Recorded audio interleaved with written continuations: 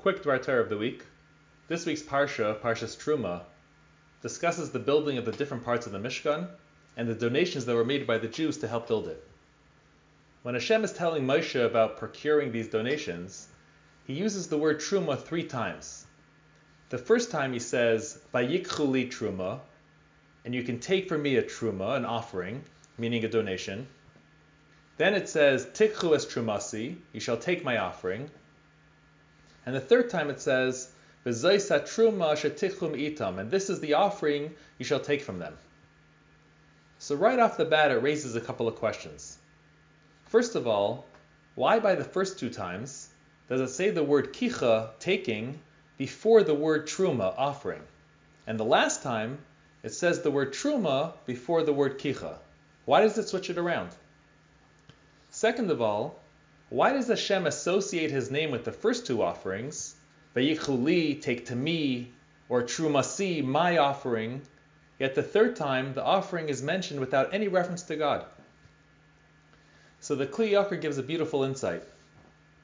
He says that these 3 terumos were 3 completely different donations. The first one was the half shekel everyone needed to give, which was used to make the Adanim, the sockets of the Mishkan. The second donation was also another half shekel everyone needed to give, which was used for the public sacrifices.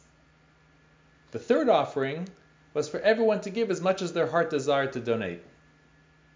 So since the first 2 donations were mandatory, that they needed to be given no matter what, the Torah uses the word kicha, take, before the word terumah, because no matter what, it would be taken from them.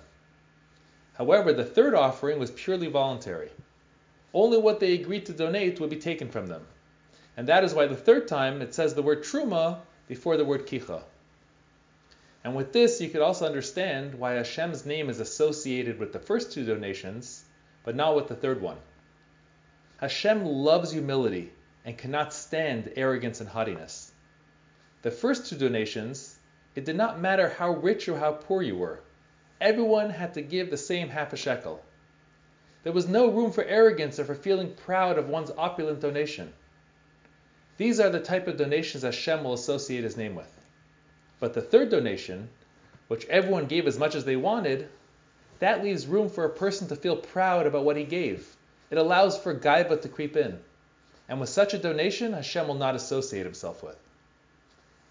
This is why the first 2 offerings were used for the Adanim, the sockets of the Mishkan, and the public sacrifices. The sockets all look the same, yet they were the very foundation upon which the Mishkan stood. So too, humility is the foundation upon which Judaism and our relationship with God stands. Likewise with sacrifices, as the Pasuk says, Zivchei Elokim Ruach Nishbara, that the real sacrifice to God is a broken spirit, that the sacrifice is supposed to humble a person, and only then can they become close to God. That is the humility God cherishes.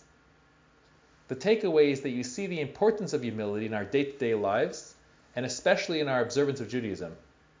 Hashem doesn't care about who's writing the biggest check to charity or buying the fanciest lulav and esrog. Hashem just wants us to be sincere and to be doing his mitzvahs for the right reasons. And if we do that, then Hashem assures us that so long as we remain humble, he will shower us with his blessings from his full and open hand. Have a good Shabbos.